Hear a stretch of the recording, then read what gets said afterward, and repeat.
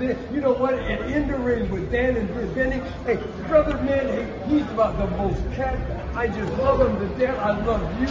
Thanks for having me. Hey, you're the best. I'm telling you, brother. In the ring with Dan and Benny. Yeah. We love you. Thank you so much. Mwah. Oh, yeah.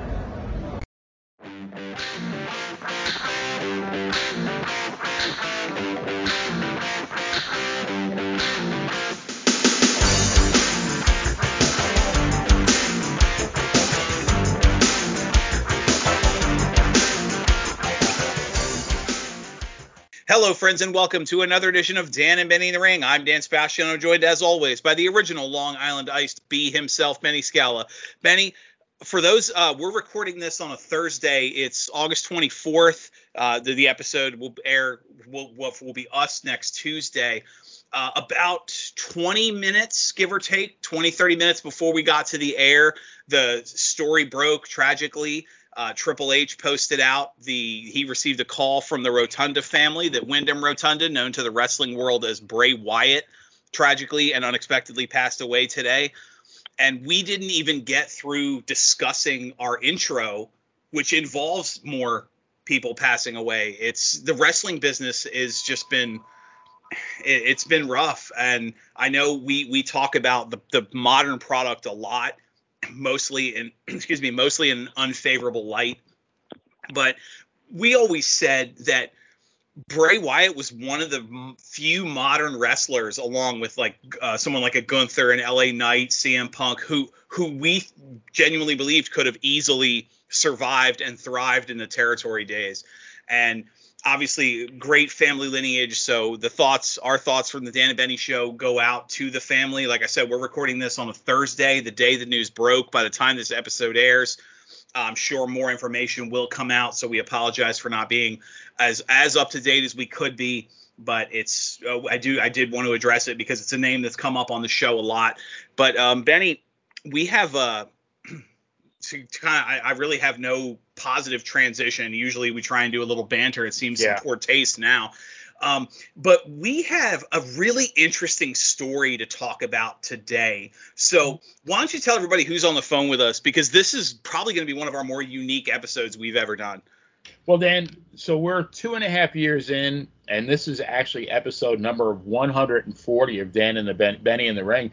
And in that time, we've had Hall of Fame wrestlers, main event wrestlers, enhancement talent wrestlers, indie wrestlers, authors, publishers, referees, and promoters. And then many of the wrestlers had post-wrestling careers and occupations such as postal workers, newspaper business, and as in the case of our last guest, Bugsy McGraw, nursing. But now we can add a pastor, and our guest just isn't any pastor. He's the author of the phenomenal book, The Masked Saint, Husband, Pastor, Hero, later made into a movie of the same name, Dr. Chris Whaley. And Dr. Chris, welcome to Dan and Benny in the Ring. Hey, Dan and Benny, man. It's great to be with you. Thank you so much for having me. I've been looking forward to this. We appreciate your time, and we appreciate you being here. When Benny, I give you 100% of the credit here. When he first pitched the idea, absolutely, this was great because yours is such a unique story in the wrestling business. And Benny, as such, I mean, this was your idea to put this show together. First questions to you. What do you got? Well, Chris, normally we ask our guests like how they were bitten by the wrestling bug, but given that we just talked about Bray Wyatt, but within the last couple of days, we also lost two legends, Terry Funk and Abe Jacobs. And curious as to your thoughts on these two gentlemen. Did you have any interaction with them during your career as a wrestler? And what was your opinion of them as a fan? Well, Abe Jacobs was phenomenal. He was a great athlete. He was a great amateur athlete. He was a great pro. He died at 95. Right. And so I watched him as a kid. I got to see him in person several times. And by the time I got into wrestling, he had gone on to other things by that time. but he was really quite a story. You know, he was influential in helping kickstart the career of Ric Flair. He put Flair over in the early '70s, and it was a big deal. You know, Flair taking a win from an older, established wrestler like Jacobs, and you know, I never heard any negative thing about him. Everything I always heard about Dave Jacobs was very positive. And of course, you know, he's a New Zealander, and he had that move that no one else has ever been able to replicate, the Kiwi roll. Yes, and, Kiwi. Yeah. So he was just an unbelievable athlete and just a great guy. I think he ended up in the Carolinas and lived the rest of his life out there. Terry Funk, you know, the only guy that I can compare him to as far as the bumps that he took is Mick Foley. I mean, I saw Terry do, you know, backflip on concrete floor. The only one that could compare to him in interviews, of course, was Ric Flair. He was quite a guy. I never got to work against him. I was actually his brother's pastor for a short while.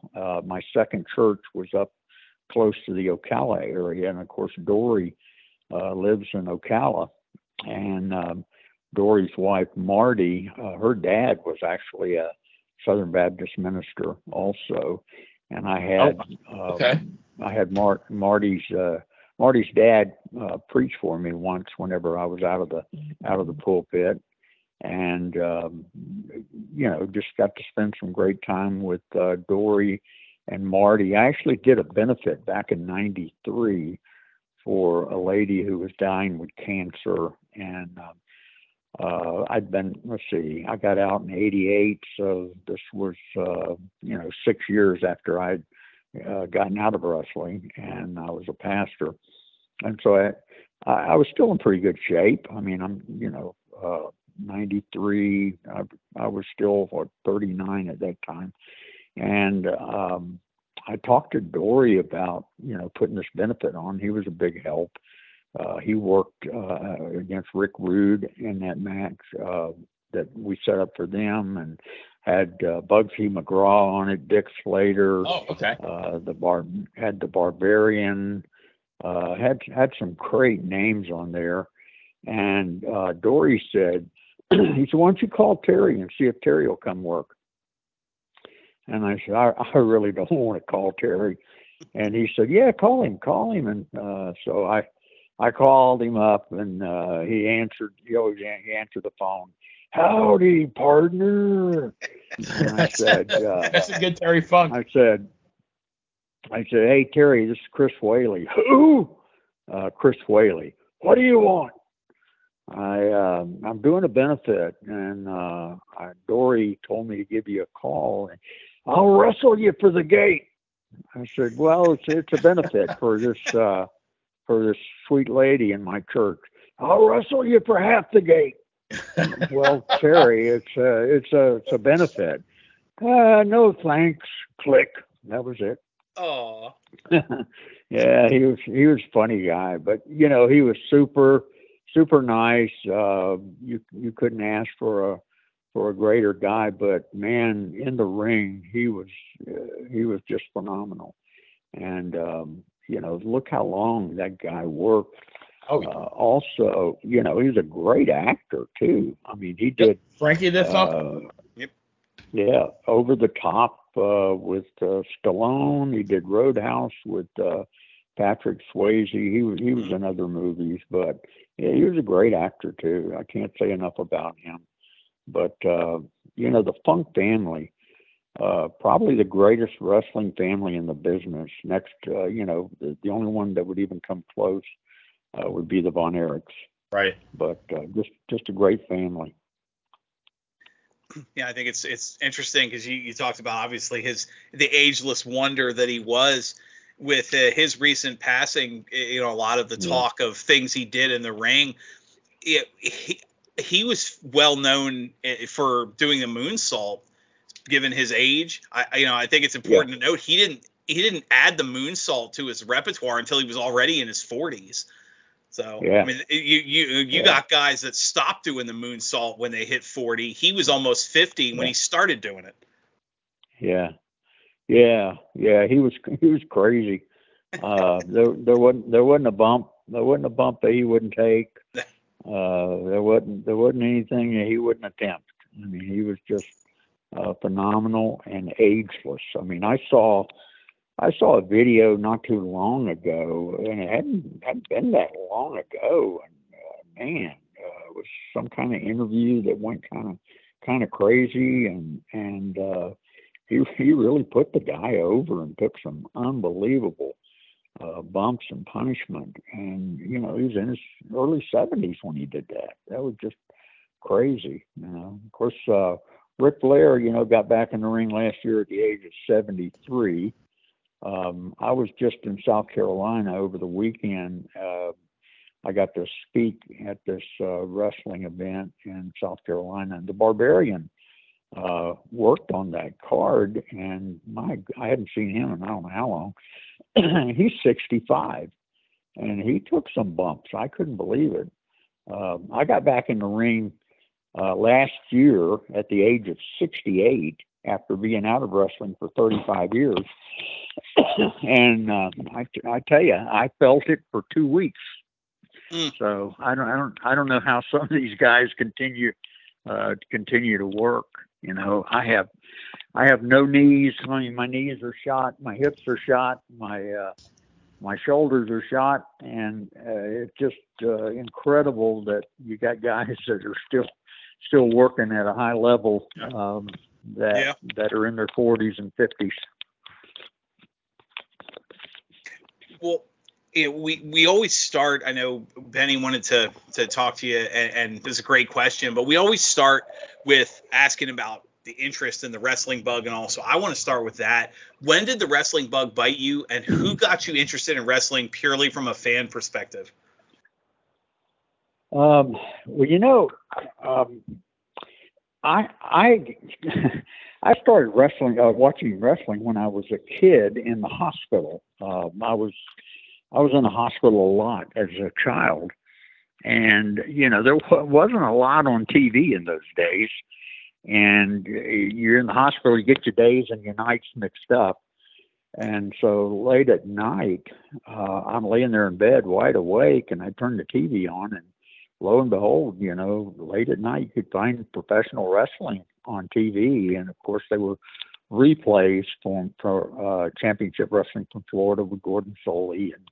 And so I watched Eddie Graham against the Great Malenko, and I watched Joe Scarpa against Johnny Valentine, and I just saw some of the greats, Red Bastien, Abe Jacobs, Sam Steamboat. And as a kid, I was just enamored with it. My dad had a third grade education. He was a long distance truck driver and knew nothing about sports. And so he couldn't teach me about, you know, football or baseball or basketball. But, you know, even my dad loved professional wrestling. And so when I was not in the hospital and as a kid, I would beg him to take me to wrestling over in Lakeland. I grew up in Central Florida, and over in Lakeland, they would have wrestling on Saturday nights, and got to see some of those great, you know, matches. Bob Orton, not Bob Orton Jr., but Bob Orton, his dad, and just so many great wrestlers from the past that I saw as a kid, and I just got hooked. I loved it. Anytime it was on, I watched it. Anytime I could go to the matches, I did. But I never thought that I would ever be a professional wrestler because of my health. I mean, I was just constantly in and out of the hospital, and skin and bones. I couldn't put weight on. And then finally, this great doctor from my childhood, he refused to give up, and they sent me to Watson Clinic in Lakeland. They started doing a lot of tests on me, and they found out that the reason that my immune system wasn't kicking in was because of all the allergies I had. I had over 200 allergies. Oh, wow. And so I started taking allergy medication when I was in junior high school. And all of a sudden, things changed, and I started putting on weight. And then my doctor, he's the one who got me going to the gym. He said, I want you working with weights, and I want you swimming, and I want you doing all this stuff. And I love lifting weights, man. It just became a passion. And so my body began to change. I began to put on weight, began to look, pretty decent. And so even then, I never thought that there was ever a chance that I'd be a professional wrestler. Then my wife and I were in college together, and I was just continuing to work out and continuing to, get in better shape. And we graduated from college and came back to Central Florida. She was a high school math teacher, and so I was working and working out. That's what I was doing. And then when I was 24, I was looking at the Tampa Tribune one day, and there's a big ad in there, wanted professional wrestlers. It was in the sports section. And I jumped up out of my seat, and I ran over to my wife, who was grading papers, and I showed her the ad, and she just kind of rolled her eyes and started back to grading papers. But I immediately went in, I packed a bag, and I drove over to Tampa and walked in, and there was, this guy that I'd watched as a kid, the great Malenko, and he's, wanted to train me. And so that's how it happened. That's how I got hooked on it. Chris, how did you fare? Because I've heard that we had another guest. His name was Buck Bresner, the American Giant. Probably came a little bit after you, but he trained under Boris Malenko as well. And he said the guy really was a taskmaster. Was that true? Oh yeah, absolutely. I mean, he meant business when you were there to train and work out. That's what you were there to do. No goofing off or anything like that. And it was kind of neat, because I was training with his sons, Jody and Dean. And so I got to work against Dean and work against Jody, work against some other great guys. And of course, my best friend, one of my best friends today, is Mark Mero, who wrestled with Johnny B. Bad and marvelous Mark Mero. And he was trained by Malenko also. We've shared our stories with each other, but he just did unbelievably well with the WCW and the WWF. And Malenko, I think he was the best in the business at training wrestlers, but he was also a great guy too. Whenever I left Florida and I went to Texas to go to seminary, I called him up and I said, can you help me? That was the day of the territories, and they did not look very favorably on independents. And if you were an independent trying to get into a territory, it was pretty difficult in those days. You either knew somebody or you were related to somebody to get you in there. And so it was just difficult finding the opportunity to work, coming from an independent position in my life. But when I went to Texas, I called him up and he told me who to talk to in Dallas. I'll never forget. He said, talk to Bronco Lubitsch, and so that was the first person I looked up whenever I went to Texas.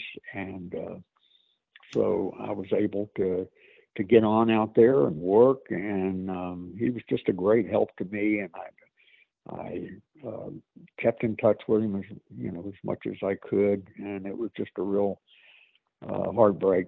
He died of leukemia, and that was a real heartbreak. But I still see Jody about every other month. They have the Legends Luncheon over in Tampa at O'Brien's Pub, and I got inducted into the Legends thing that they put the names on over there, and every other month they usually have an event there where they induct a couple more people, and so I get to see Jody. He comes to that. Bugsy's usually there. Buddy Colt used to be there until he passed away. B. Brian Blair heads it up. Bob Cook, and there's always some great names over there when you go to those things. So I miss Larry a whole bunch, but man, his legacy is just going to continue to live on for a long time.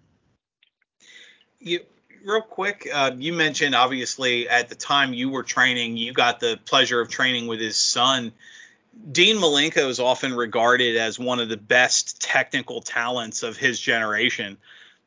Was it obvious to you when you were training with them to like, holy cow, this kid is going to kill it?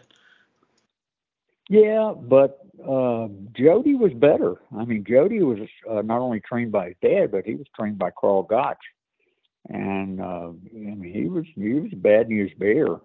I did a match where it was called a takedown match. You got points for takedowns and all. It was a little strange, for professional wrestling, but man, that was one of the most brutal matches I was ever in. Was with Jody. So Dean was great. He ended up being a star. The man of 1,000 holes, but Jody was great in his own right. He was just honored. No, he's going to be honored, I think, next week at Cauliflower Alley, and I think he just accepted an award on behalf of his dad at the Luthez Professional Wrestling Hall of Fame in Waterloo, Iowa. Right. So a lot of great memories from that guy. I tell you, he was one of the best.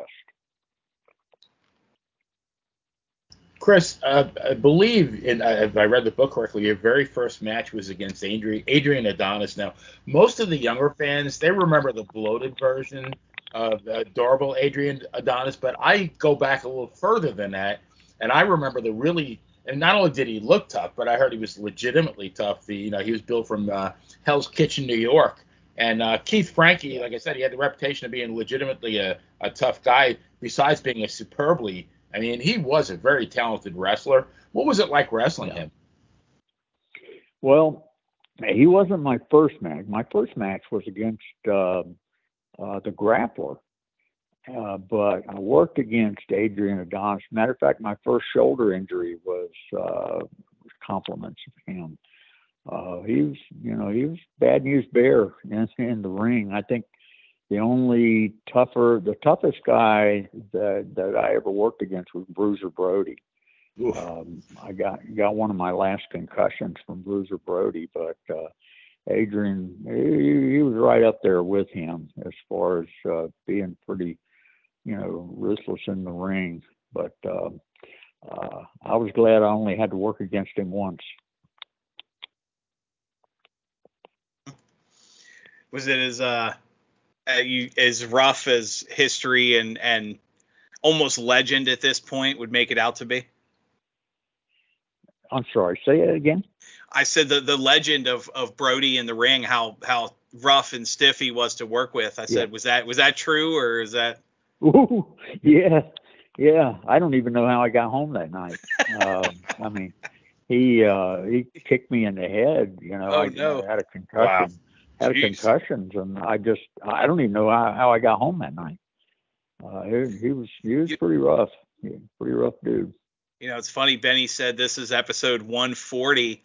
And you're not the first guest we've had that's told a story about I locked up with Brody in the ring and then I woke up at home and don't remember much before that. Yeah. Oh man, I tell you, he was pretty brutal. He really was. And you know, even though I was in wrestling, I'm also a fan, and I mean I love the matches between him and Abdullah. I mean they were just classic. I tell you, I got to talk with Abby about 3 years ago. I was invited to the Professional Wrestling Hall of Fame there in Wichita Falls, Texas. And, Okay. so when they picked me up at the airport, they picked Abby up at the airport, and Hands of Stone, what was his name? Hands of Stone. Ronnie Garvin. Ron Garvin. Yeah, yeah. So all three of us are riding back to Wichita Falls in the van, and it's just story after story after story, and the majority of the stories were from Abdullah. He had the most, and not only the most stories, but the best stories. You know, I felt kind of shy. I better just shut up because my stories aren't nothing like these guys. How much you learned just being in the back seat of some of those old territory road trips. Yeah. Oh yeah. Yeah, that's for sure. That's for sure. You know, in a strange way, there are some similarities. But if you were to ask somebody to pick any two vocations that were more divergent than pastor and professional wrestler, they might be hard pressed to find one. So you mentioned, obviously, you had your career. It was about 10 years, Florida to the South, traveled the territories, and then you transitioned to pastor. Was it difficult flipping the switch between the two, or was there some extension? Was the each kind of just some extension of your true self? You know, when I was in wrestling, I never had a problem with depression. Never had a problem with anxiety or anything like that. I got to work it out in the ring. And so when I went from wrestling to becoming a pastor, that was the big difference. I wasn't able to work my anxiety out like I used to, you know, in the ring. But not long after I became a pastor, and believe me, when you go to seminary, I was in seminary for 3 years, getting my Master of Divinity. You learn a lot of great stuff in seminary. You have to learn languages. You know, the Old Testament was written in Hebrew, the New Testament was written in Greek and Aramaic, and so you have to learn the languages and, you know, history, and you learn education, you learn counseling, you learn a lot of stuff, but they don't teach you how to be a pastor. And so I'm kind of learning on the job doing that. And then I had this precious young lady that would drop her kids off at our children's program, and she would come into the sanctuary. She was usually the last one in the sanctuary, and she was the first one to leave. But one particular Sunday, which wasn't long after I became the pastor of this church, she came in with sunglasses on. And I thought that was a little strange, but, you know, some people, I guess, do that. And so I finished the service, and I'm standing at the front shaking hands. And on this particular day, she was the last person to leave. And when she came up to me, she grabbed my hand with both of her hands and had her head down, and I could see tears coming down her cheeks. And I reached over and lifted her sunglasses, and she had two black eyes.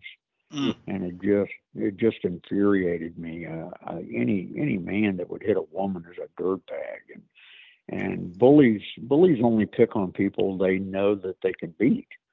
And so I just said, you know, I talked to her. I said, "Your husband do this?" And she said, "Yes." And I said, "Well, I'm going to go see him." And she said, "Well, he'll hurt you." And I said, "Well, I'm not really worried about it." And so I went to their house, and I called him out. I just said, you know, I came by to see how you would do against somebody who was able to fight back. And so we danced in his front yard, and I relieved a lot of anxiety and a lot of stress. And it was a lot of fun, being able to do that. And then it just started happening where I had episode after episode where I was handling people more as a professional wrestler than as a pastor.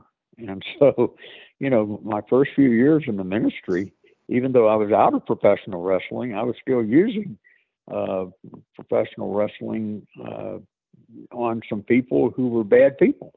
And that's how my book, The Masked Saint, came about.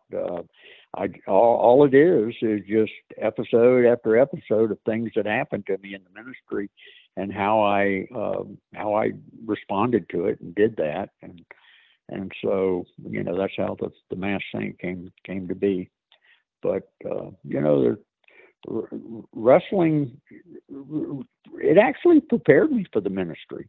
I mean, you don't get into the ring unless you're prepared. You certainly don't get behind the pulpit unless you're prepared. You deal with difficult people in the ministry. You deal with difficult people as a pastor, and so there was a lot of similarities to it. And plus, when it came out that I was a professional wrestler, it causes some people who might be a problem to decide not to be a problem because they don't want to get decked,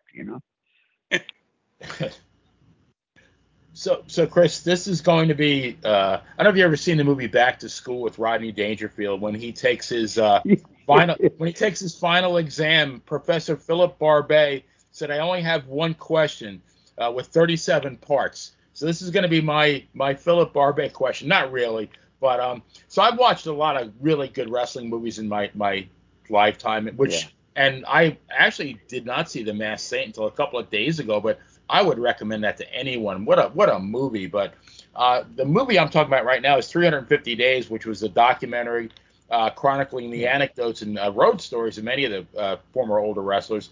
But there was a gentleman in that movie who I really didn't know was a wrestler. His name was Howard Jerome, and he made the statement, which has stuck with me for years now.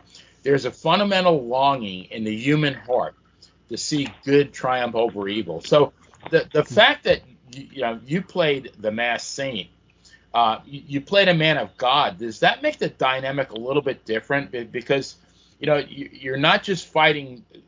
It's not good versus evil, but you're actually fighting the battle for God. And then the second part of the question is, I'm not sure how much of the current product you do watch, but those lines, the good versus evil lines, they've become completely blurred. And in my opinion, so is the lines of society. And I use the example of Tim Tebow, who's one of my all-time favorite athletes, played for the Florida Gators. But he was ridiculed by so many people just because he publicly professed his faith.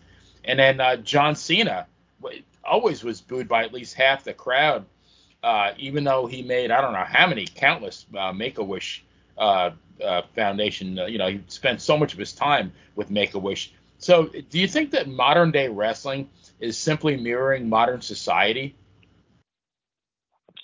That's a great question, and I think there's a lot to that question because when I got out, I was still a fan.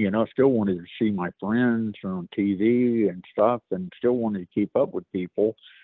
But Vince McMahon kind of changed. He changed wrestling when he took over the WWF. From his dad. Vince is a major marketer. I mean, he is just an unbelievable marketer. And so he took this little territory, the WWF, and made it into a multi-billion-dollar business when he took wrestling national and international. He signed with NBC and USA and of course he was the first one to do pay-per-view. And early on, there was just some great stuff on there, but the longer he stayed there, I think the more dark wrestling became, and just a lot of stuff that I just didn't want to see it, so I quit watching it. That's why when I was in Blackjack's hospital room and he introduced me to his grandsons, they were major stars in the WWE. Bray Wyatt, Bo Dallas. Bo Dallas, and right? I didn't even know. Mm-hmm. I didn't even know who they were. So because I quit watching it, and I just started back. Jeff Jarrett was really gracious in helping to promote the movie, The Masked Saint, and so I got to know Jeff Jarrett and communicate with him, and I saw that the AEW was going to be in Tampa a couple weeks ago, and I sent him a text and said, "Hey, you guys never come to Florida, and I see you're in Tampa. You mind if I come over?" And he texted me back and said, "Come on over. I'd love to see you." And so I went over there, and of course, the only ones I knew, Dustin Rhodes. I saw Dean Malenko for the first time in 30 years. And Chris Jericho, but besides that, I just didn't know a lot of those guys, and it's kind of embarrassing not knowing it. And then watching their show, it was just unbelievable. One match, it's nothing breaking tables. We broke tables in my day, but I mean, to throw thumbtacks on the mat and body slam somebody on thumbtacks, I mean, Right. That's just crazy. That's stuff they do in backyard wrestling matches, and I just never thought I would see that. But it's just, in our day, you had good guys against bad guys, and usually the good guys won. And it's just a lot different today, especially some of the language that they use and stuff. I mean, I have grandkids now, and I wouldn't want to take my grandkids and let them hear some of the things that they say on those microphones, and certainly don't want them watching it on TV. So it's sad to see what it has become today, and that's why I like a lot of the independent shows that really have some great talent today. But a lot of them are just getting back to the old school way of doing things. And I'm glad to see that. You talk about the transition. Do you mean to tell me you never worked when you were with the Malenkos? You never worked on how to take a bump through a pile of light bulbs, or? Nope. I think if you'd have said something to Larry about doing something like that, he would have thrown you out and said, "No need for you to come back." You were talking about being on the road, Benny. What do you think if a kid were to show up in the locker room and tell Abdullah or Bruiser Brody that I'm going to cut you with a pizza cutter and then hit you over the head with a light bulb? You think that kid would have enough bones not broken in his legs to walk home? Or I could only imagine what he'd look like by the time they were done with him. Be like that. That's funny. Yeah, I wouldn't want to try that myself. Not Brody or Abdullah. No way. Yeah. That's why it cracks me up when I see interviews or hear interviews with talent today, and they almost are proud of the fact that you were just, you were telling the story about sitting in the back seat of the car and listening, and some of these kids today talk like they're almost proud that they don't take advice. We got plenty of veterans in the locker room. I don't listen to those old coots. They don't know what real wrestling is. Like, yeah. No, I'm still learning. I'm 69 and I'm still learning. But I want to learn from everybody who can teach me something. And I mean, the guys that I sought out when I was in wrestling were the ones who'd been in the business for a long time. Yep. And I wanted their critique, and I wanted their advice, and say, hey, did I do that? Did I do that bump good? I mean, would you change anything? What would you say to help make me better? I mean, I always wanted to be better. Every time I got in the ring, I wanted to be better than I was the time before. And one of the best ways is getting, advice from people who've been doing it a lot longer than you and who are a lot more successful, So you can never stop learning. So that's sad, with the young talent today that doesn't want to learn from the older talent.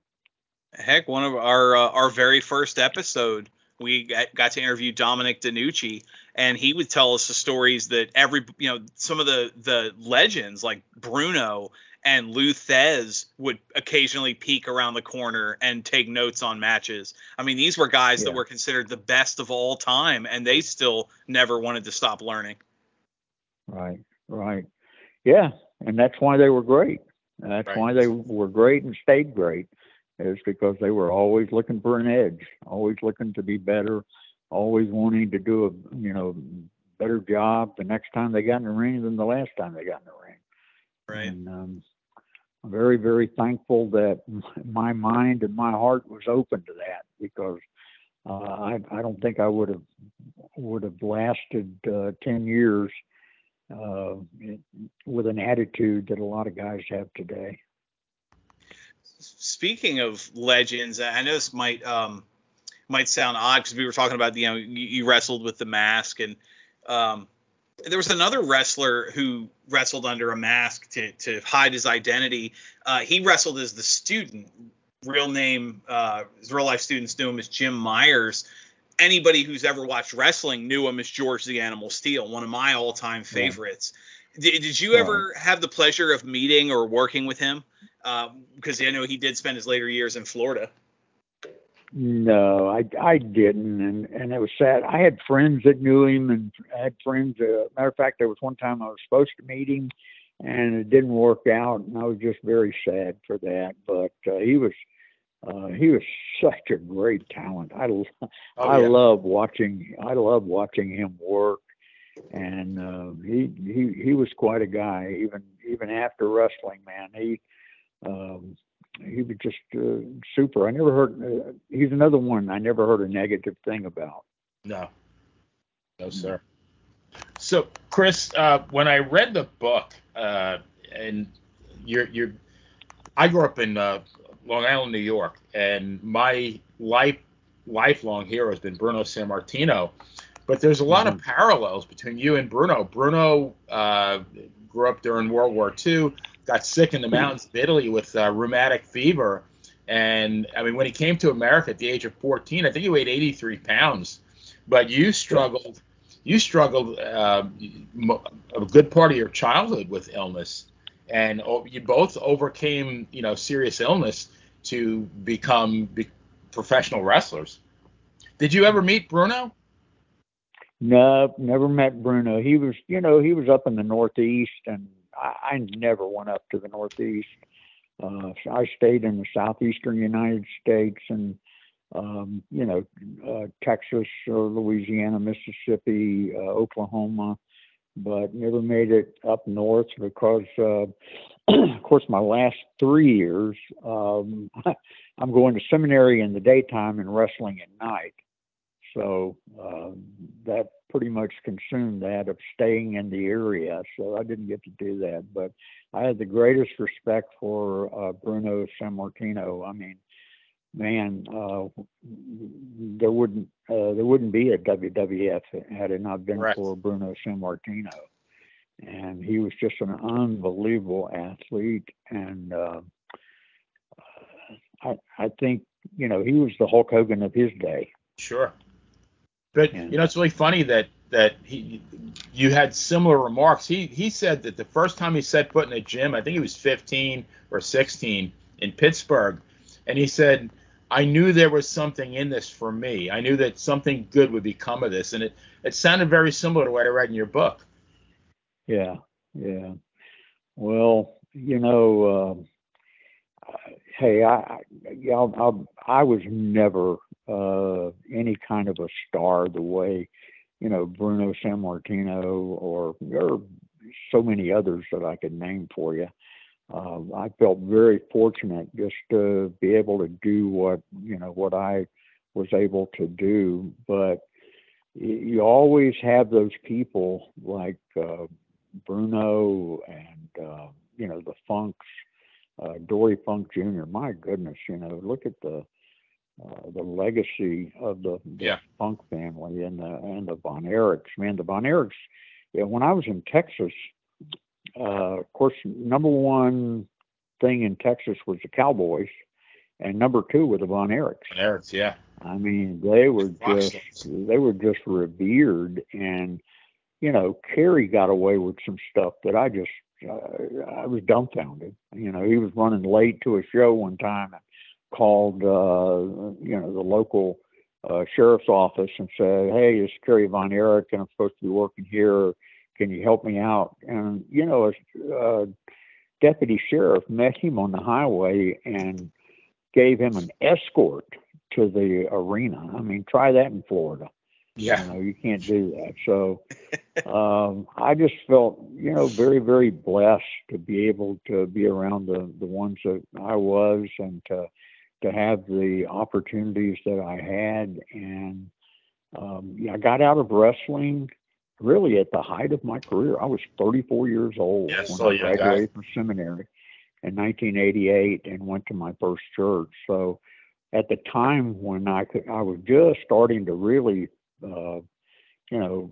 make a difference and getting some good work and all, I gave it up, to go and pursue, wrestling was my dream, but ministry was my calling, and I had to fulfill that calling, which I've done for 35 years since wrestling.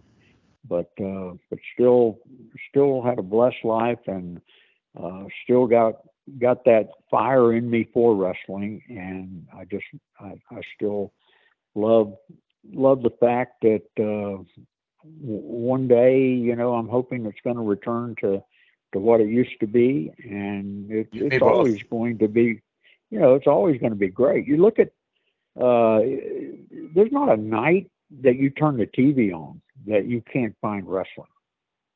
I mean, you think about that. Wrestling is on just about every night. Right. You have, WWE, you got AEW, and you got probably 1,000 independent shows going on all over the nation. So it's not dying, man. It just keeps getting bigger and bigger. Yeah, absolutely. So, Chris, two of my absolute favorite performers in the movie were Diane Carroll, who played Miss Edna, and Roddy Piper, who played the shady promoter Nikki Stone. Now, most people remember Diane Carroll as the heel, Dominique Devereaux, in the movie Dynasty, in the TV show Dynasty. But I'm going to date myself a little bit because I remember her from when I was, I guess, probably about 13. She was in a show called Julia. She played a single mom and a nurse. And now, and what can anybody say about Roddy Piper that hasn't already been said? I do believe that he passed away not too long after the movie was made. So another multiple part question: were you involved in the production of the movie? And if so, how was it working with both of them? And as far as the real Miss Edna, I know in the movie Miss Edna was in the church when you were a pastor. In the book, Miss Edna was your childhood mentor. What that is that was the Miss Edna in the book the historical Miss Edna? Right. Yeah. For the movie, they brought her up to real time, and I didn't like that part of it, but that's movie business. They do that kind of stuff. Sure. But no, she was from my childhood. I met her when I was 8 years old, and which was really unusual for a white kid in the South in the 60s. In the 60s, right? Yes. To have a black mentor, that was really just unheard of.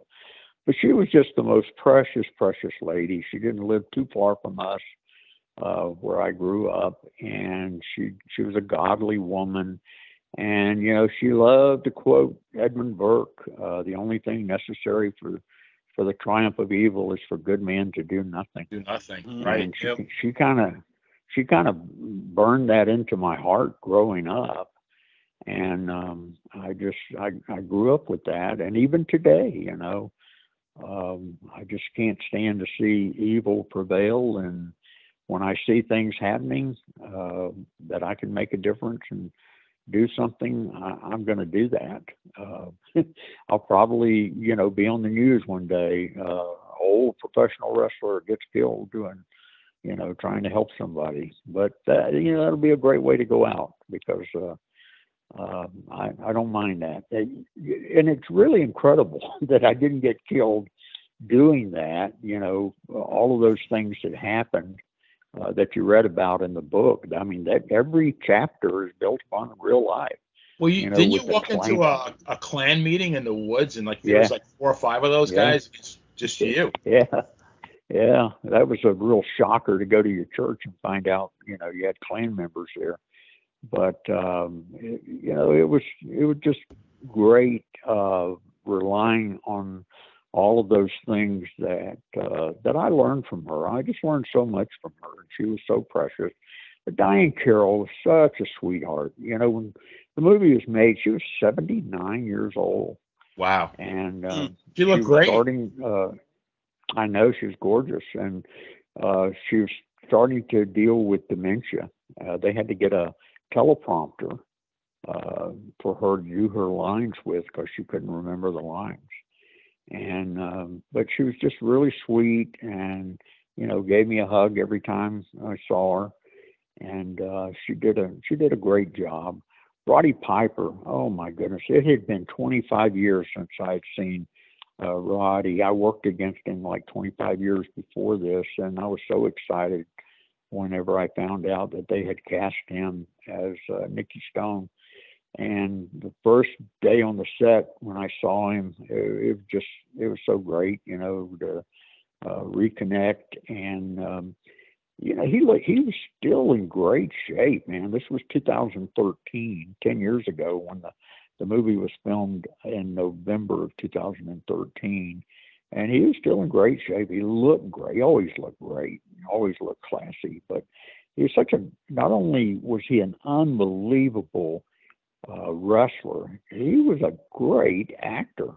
I mean, if you IMDb him, you'll just see countless TV and movies, that he did. And of course, his first big one was They Live. I don't know if you've ever seen that. Yes.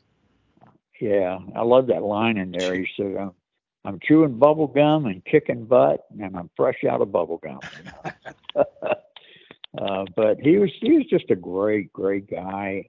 If you watch any of his matches on YouTube, you'll see that he always wrestled with his wedding ring. He never took his wedding ring off. And he always wanted to be home on the weekend to be with his family. Very devoted to his family. Yeah, very devoted to his family. So it was just tragic. The movie was filmed in November of 2013, and then he passed away, I think, July 31st in 2014. And we were just shocked and devastated. He didn't get to see the movie hit the theaters. Probably never got to see the director's cut of the movie. But, man, what a thrill in my heart to know that, my movie was the last one that he did. One of my favorite movies, especially the sports themed movies, is Rudy. At the end of the movie, the real Rudy Rudiger makes a cameo and he's sitting behind the family in the stadium. There's also, the real Aaron Brockovich plays a waitress serving Julia Roberts. You've got Frank Abagnale is in Catch Me If You Can. The Wolf of Wall Street. There's numerous biography movies where, of course, Jerry Lawler playing himself in Man on the Moon. There's numerous biography movies where the real person cameos. So I'm curious. You pulled a Rudy, right? Were you in the crowd for The Saint? Were you in the crowd in that movie? I was at the very at the very end of the movie, during that before the cage match starts. They shined the camera on me, and I'm clapping, and then I had one line in the movie, "You got him, Saint," and I got to say that. So I was sitting there at ringside when it was being taped, and got a cameo in it. That was kind of a thrill. But they were so good to me and let me. I was on the set of the movie from the beginning, until it ended. Oh wow! And got to be there for all of the taping, and it was just a great experience. And I'm hoping that there's a possibility. Netflix is really looking for faith-based movies, faith-based series. And they could actually take the book and get an episode off of each chapter. So sure, I'm hoping that it comes to that, and they get to do that. But it's just a big thrill, Benny and Dan, to get to do what I did. I had to pinch myself, man, when it was going on. That this little book that I wrote actually was made into a movie that won Best Picture at the 2015 International Christian Film Festival. So wow, that's awesome. Just very, very blessed. Yeah, we can completely relate. I mean, Benny has to pinch himself regularly when he realizes he's still working with me. So, except that at my age, I have to watch for blood clots, so I don't pinch myself too tight. That's funny. I love that. Chris, I'm of the utmost opinion that everything in life has some kind of correlation to professional wrestling. So even my granddaughter Lila will watch somebody on TV, and I'll say, is that a baby face or a heel? I mean, wrestling it permeates my entire life, kind of like the 6 Degrees of Kevin Bacon. So I wanted to ask you, what's the similarity between a sermon and a promo? Well, I think preparation. You want to be prepared for both of those. I never wanted to get into the pulpit. The movie, they did some funny stuff in the movie. For one thing, I never had a choir that sounded as gosh awful as the choir sounded in that movie. And I was not as bad of a preacher as they made me out to be in the movie. I was going to ask you about that. They they painted you as very awkward in the beginning. Yeah. I was not, man. I was ready to, when the lights came on the camera, I was ready, and so I had no problem, standing in the pulpit and preaching, but I wanted to be prepared. I wanted to make sure I was prepared to give what I was going to do on that day, and the same thing with promos, man, and interviews. You want to make sure that when the light turned on that camera, you were ready to give it your best, and that's what I did. And there's a lot of similarities between professional wrestling and just everyday life. I do that myself, Benny. I really do. I look at. I'm a big Trump fan. Donald Trump. People got mad when he would say things. I was in professional wrestling for 10 years, man, and got my feelings hurt all the time. So it doesn't bother me when he gets up and says stuff.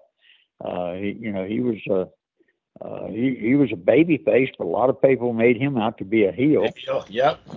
And it's that's the way it is in life. You deal with baby faces and heels every day. So it's a lot of similarities. I think you got something there when you look at life like that. Well, I mean, as we wrap up here, Chris, so many great stories.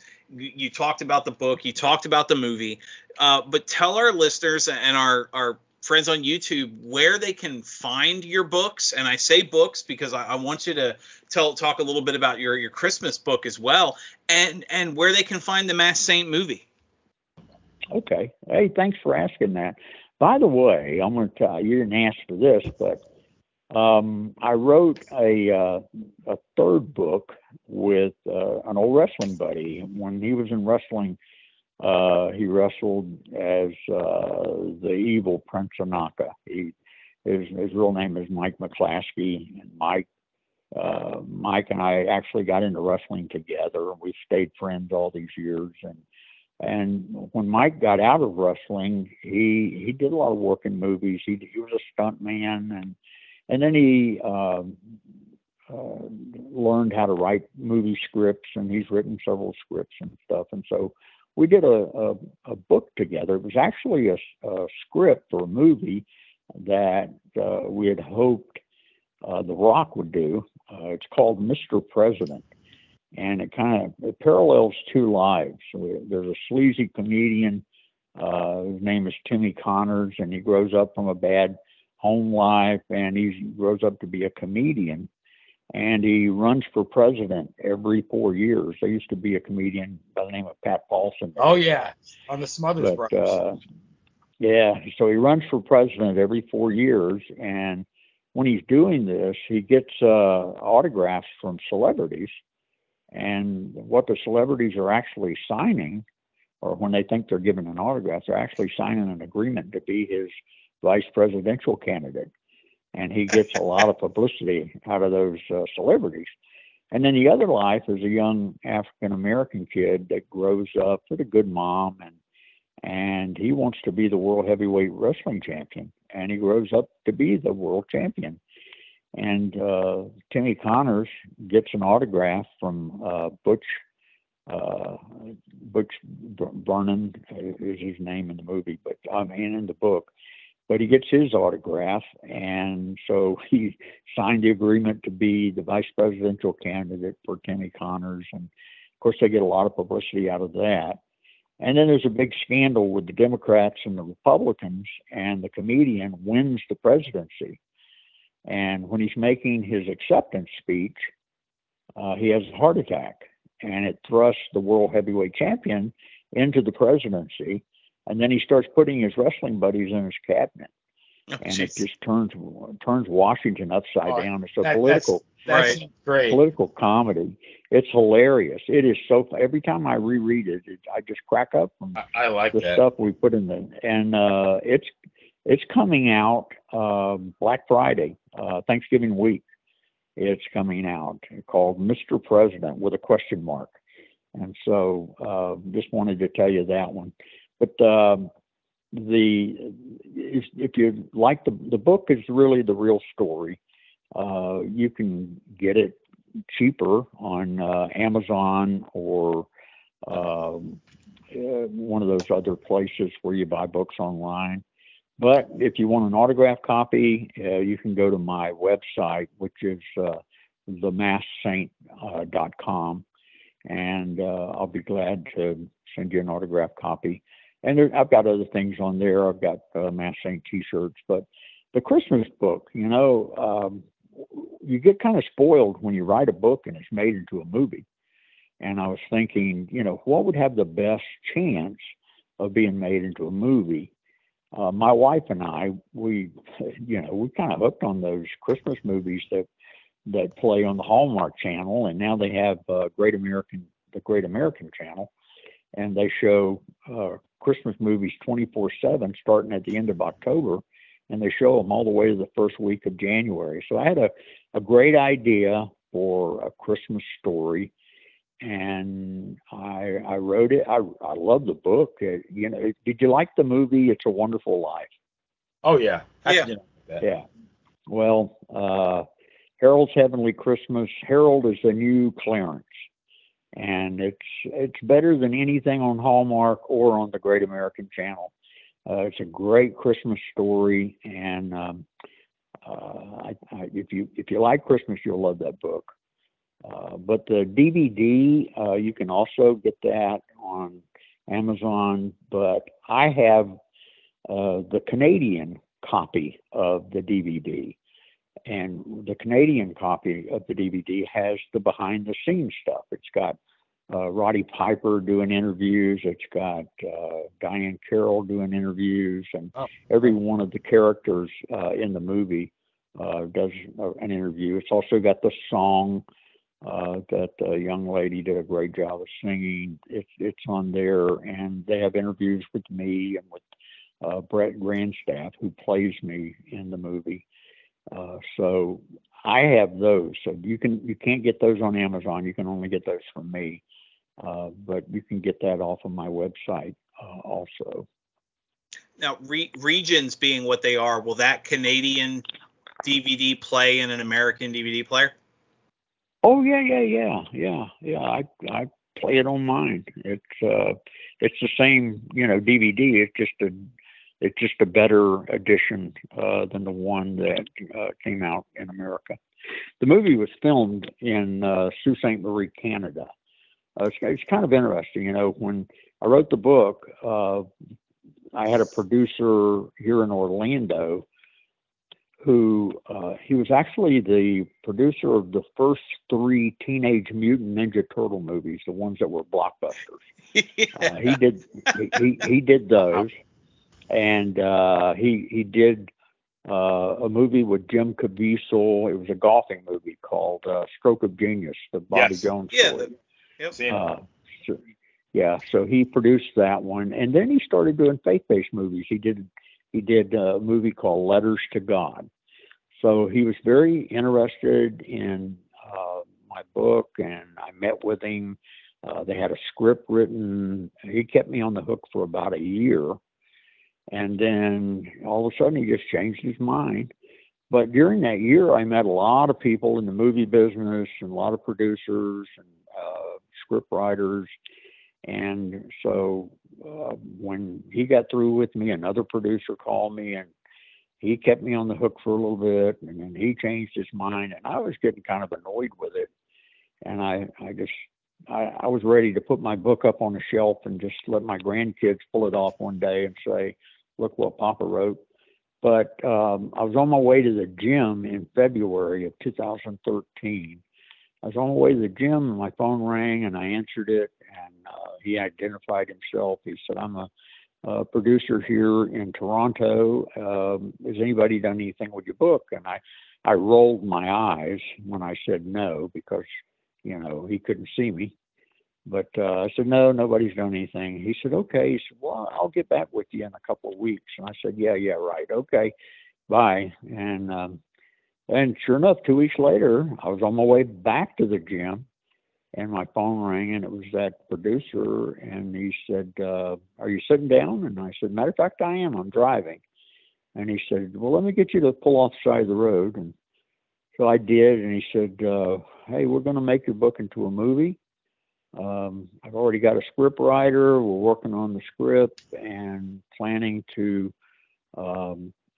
shoot the movie in July, which they didn't because the script wasn't ready. They ended up filming it in the month of November of 2013. And so, lo and behold, it got made. And I was just dumbfounded after all of that disappointment that it actually turned out and it happened. And so that's how it happened. Well, Benny, as we I didn't mean to cut you off. I was going to say, as we wrap up, last question to you. Yeah, Chris, I read on Facebook several days ago that you wanted to organize a Christian wrestling event. So if you could, I don't want to jump the gun, but anything you can tell us about that, and is there any way we can volunteer or donate? Yeah, thank you for asking that. I was actually working towards doing that earlier this year. I started talking last year. There's a couple of Christian wrestling organizations. I have a friend, Marty Miller, who's in Georgia, and his is called Hope Championship Wrestling. And he's got all Christian professional wrestlers. And then another friend of mine, Richie Scruggs, has Wrestling for Christ in North Carolina. And it's just so neat. I get invited to some of these events. And last year I went in March to one of Marty's events. And during intermission, Nikita Koloff and myself got in the ring and shared our testimonies. And it was just a great evening, and, saw people come to know the Lord that night. It was a great, great event. And so when my wife and I were driving home, I got this idea that I said, there's WrestleMania, but in my day, I didn't know any other Christians. I really didn't. I was kind of an anomaly. I'd go into the dressing room and find a corner. After the show, they went to the strip bars and they went out drinking. I went home to my wife and my girls. It was a different lifestyle for me. I didn't get involved in that. So now you have a lot of Christian professional wrestlers. Ted DiBiase, very dedicated Christian, $1 Million Man. You have Nikita Koloff, who was 8-time champion. You have Lex Luger, the total package. Lex is now a very dedicated Christian, and myself. I have a good friend, Dr. Jimmy McDowell. That's a guy you ought to interview too. Jimmy is the AIWA heavyweight champion, but he's also a dentist. He's a dentist, and he's a professional wrestler. His motto is, "I knock teeth out at night and I put them back in the daytime." But I thought, how cool would it be to have, a night where you have all these Christian wrestlers, and I was also going to have Hector Guerrero on that too. Hector is a very dedicated Christian guy, and show videos of their past and the wrestling, and then have them, get up and tell how they came to know Christ as Lord and Savior of their life, and have some great music and just make it an unbelievable event, because there's a lot of wrestling fans in Florida. So I started it. I had people on board, and then all of a sudden it just kind of died, and it was very depressing. And it really hurt me that we weren't able to do it. And then a couple of weeks ago in my prayer time, I just, you know what? I'm not going to give up. I'm going to do this. I'm going to do it. And so, you have to have a big building. You have to have the finances. Yeah, these guys aren't in it for the money, but you got to pay them something. You got to pay for their travel. You got to have a car for them, a hotel, their food. You got to pay for the building, the air conditioning, the security. There's just a lot of cost to doing it. And so I've got to raise the money to do it. Got to find the right building, but I know we've got the guys that we can bring together. The Undertaker. You didn't ask me about the Undertaker. So the Undertaker is now a very dedicated Christian, and I don't. He would probably cost too much money. So you wrestled the Undertaker in a 20-minute match, right? Yeah, I did, man. That was 1988, February 1988. Of course, he wasn't working as the Undertaker, but Still. the guy's like 6'8", 315 pounds, got an unbelievable wingspan. You read the chapter in the book. Oh yeah, about the Undertaker. That's a true story. My wife, I asked her, I said, "What were you doing?" She said, "I was looking for the checkbook, made sure you'd paid the insurance." That was a great night. But anyway, I'm hoping it's going to come about, and the more, if I get more information, I'll be sure to let you know. Please, yes. Yeah. Okay. Hey, I just want to thank you guys so much for having me. It's just incredible that even though I've been out wrestling 35 years, I still get to. There's not a week that goes by that I don't get some kind of message, either on Facebook or an email from somebody who watched the movie or read my book. I have people, I serve on staff here at First Baptist Orlando, and I have people that drive here from all over the United States just to meet me and get me to sign their book, which is really amazing. Just a couple of weeks ago, I had this couple from Des Moines, Iowa, that flew all the way to Orlando just to meet me. So I'm still so blessed and still get to be a part of professional wrestling and the ministry. So just very, very thankful. And it's shows like yours that keep it going. And so I just really can't thank you enough for having me. And I hope the interview was okay. Absolutely. I think it was great. I mean, It was great. Even if you're, how to word this, even if you're not, open to the narrative, the message that you're trying to send, it's still a wonderful story. And actually, it's really uplifting in the fact that, the little boy from Florida that came up through the ranks and did everything. It's great stuff.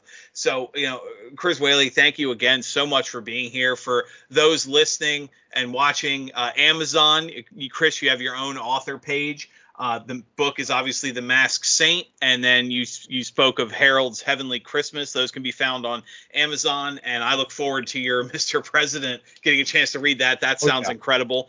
And of course, like you said, themasksaint.com for the movies. So, Chris Whaley, again, thank you so much. For our friends at YouTube, Monty and the Pharaoh, of course, Dan and Benny in the Ring can be heard anywhere podcasts can be listened to. He's Chris Whaley, the Masked Saint. He's the Long Island Iced B, Benny Scala. I'm Dan Sebastiano. Have a good night, everyone, and we will see you next time we're in the ring.